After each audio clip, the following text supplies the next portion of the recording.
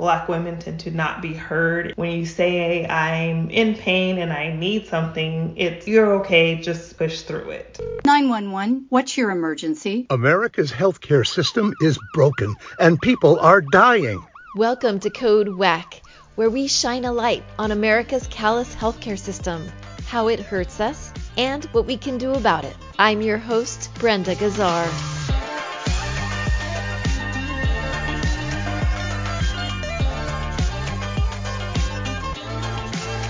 This time on Code WACK, what exactly is a doula, and how does it differ from a midwife?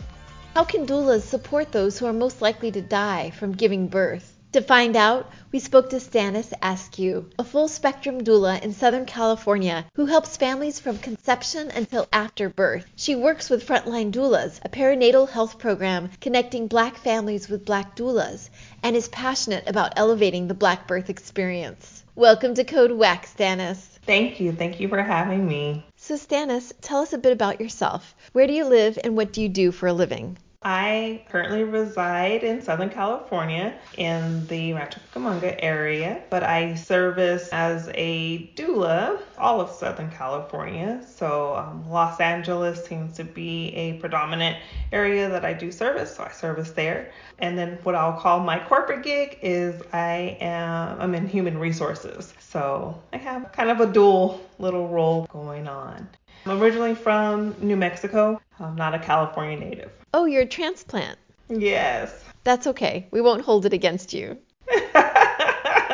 So what exactly is a doula, and how does it differ from a midwife? So a doula is one that provides emotional support and advocacy for a birthing person or birthing family in the sense that they can be prenatal partnership. They can also be during the birth process itself and then also postpartum. So it's an essential part of the whole entire birthing process. Sometimes doulas also, they'll have a specific realm that they like to work in. So some do prenatal and some do prenatal and birth generally come coupled together. But some also what they'll call a full spectrum is a prenatal, birth, and postpartum. Then you'll also have those who specify in just postpartum as a doula. Great. And so do you specialize in something in particular? I don't. I'm a full spectrum. So I do all of the above. I even have certifications in we call a pregnancy doula, so one to help conceive also as well. Yeah. So you say it's a true full spectrum.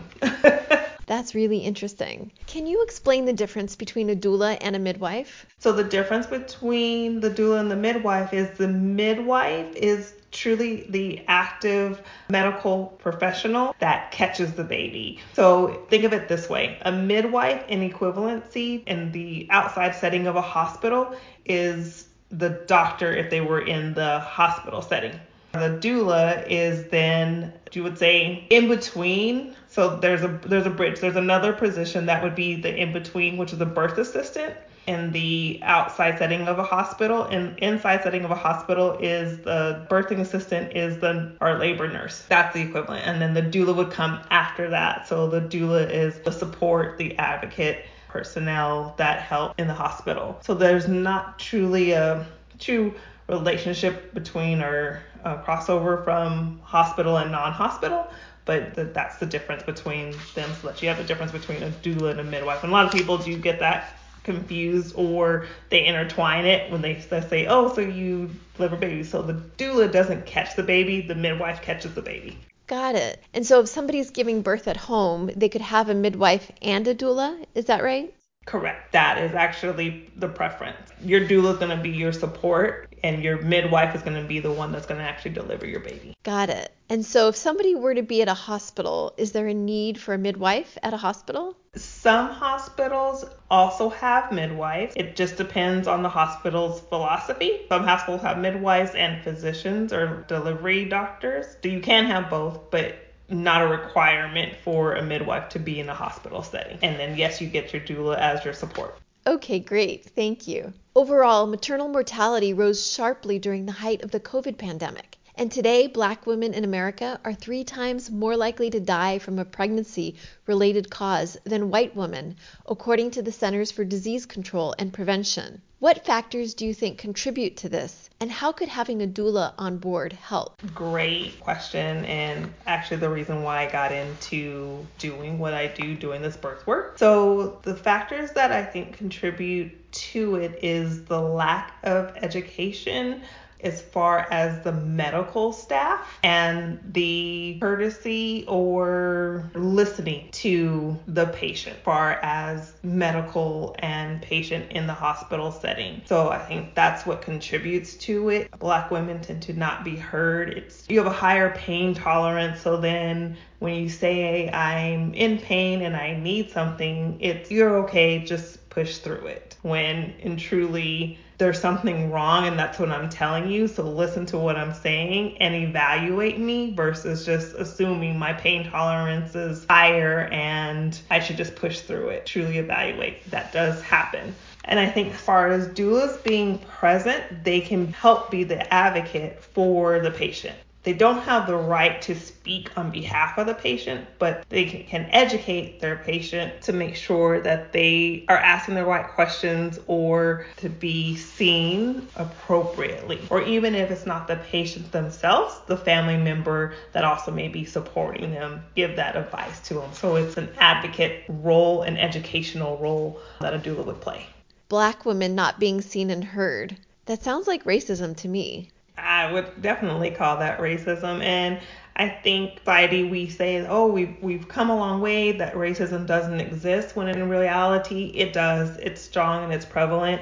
Let's just call it what it is and move forward. So we're inclusive in our diversity, inclusion, training sessions.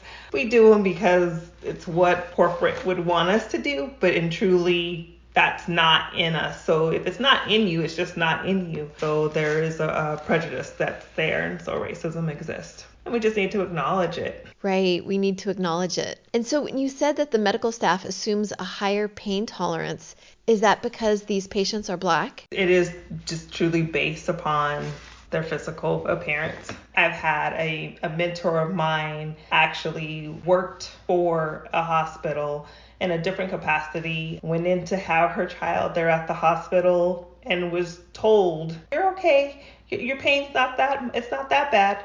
How do you know what my pain is? You're not in my body, but you're okay. And you guys can tolerate more. She's an employee of this hospital. A colleague of hers tells her this. Doesn't know clearly who she is at that point, but just to blatantly say, you all can tolerate more. You're okay. Your pain's not that bad. And this is while she's in labor? In labor. It happens, and I myself haven't had any children as of yet, but I have heard the same story from some of my mentors, from clients, from other doulas clients, that it's truly they walked in. I do have like some relatives themselves that 40 years ago, same thing, and in California, Northern California, walked in, was told same thing. Like, you're okay, you can tolerate more, and was denied the epidural at that point in time when they were like, and then birthed a 10-pound child, mind you. So yeah, it happens more regularly. I think now we're speaking out more about it because there's a need to speak up because it's not okay. Right. Has that ever happened to you where you witnessed somebody say, oh, you're fine, you don't need that pain medicine, or something where you really had to advocate for that person giving birth, saying, actually, no, they do need that? I haven't had in the scenario where I was present for that to happen, but I have seen the difference because I'm not solely only for Black families. Obviously, I relate, and so it's a part of the reason why I do this, but I'm about birthing. So I have had some non-Black clients and can tell you same hospital, same doctor, same staff, maybe not the same nurse, but a difference in the way my client was treated, in the sense that The non-Black client was talked to more in like, here's what we're going to do, gave the courtesy of this is why we're going to do this, explanation on why we're doing it, when we're going to do this, we're going to give you some time, versus coming in for my Black client and where are you at? Okay, we're going to just do this and talked at. I witnessed it. Like, initial time it was like, did I really just witness this? Like, I'm really sitting in the same hospital I was here 2 weeks ago, a month ago, whatever the case may be, with a different client, and the only thing that's different is the color of my client's skin, the racial background. Interesting. So racism is an important factor for sure. And it seems like there are other factors, I would imagine, like lack of health insurance or underlying health conditions. Is that something that rings true? Both of those are other factors that do play into it. It's the, not necessarily lack of, but it's the type of health insurance that you have or that the client may have. So if they are on Medi-Cal, which, it's great insurance, I would think medical providers would be more apt to take because it's a guaranteed payment, right? I personally, if I was there, would probably take more of the Medi-Cal clientele. But they do, it's more of a, let's get you through here. Okay, got it, instead of a private insurance. And then from my background in HR, there, obviously there's a difference between a HMO plan and a PPO plan. People do pay more for your PPO plans because you do get to select and go to out-of-network doctors. So you have that right to have a specialty doctor. So they may be coming from somewhere else, so that's more of an influence on their insurance. So I think that does play a major factor into it, who your medical insurance provider is. I can see that. So it sounds like based on people's insurance, they're treated better if they have like a PPO versus Medicaid, which in California is Medi-Cal. Yes, and that may stem from the lack of the medical provider being educated that you can still be employed and do well for yourself and still have Medi-Cal, versus you don't have to have the Blue Cross private owned, PPO plan through your employer. That doesn't necessarily mean just because you have Medi-Cal doesn't mean that you're not employed. It's a miseducation factor for the providers. Thank you, Stanis Askew. Join us next week when Stanis shares the tragic story of a woman who lost her life following childbirth after Stanis, her doula, was not allowed into the delivery room. Do you have a personal story you'd like to share about our WACK healthcare system? Contact us through our website at heal-ca.org. Find more Code WACK episodes on progressivevoices.com and on Nurse Talk Media.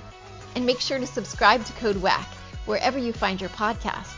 This podcast is powered by Heal California, uplifting the voices of those fighting for healthcare reform around the country. I'm Brenda Gazar.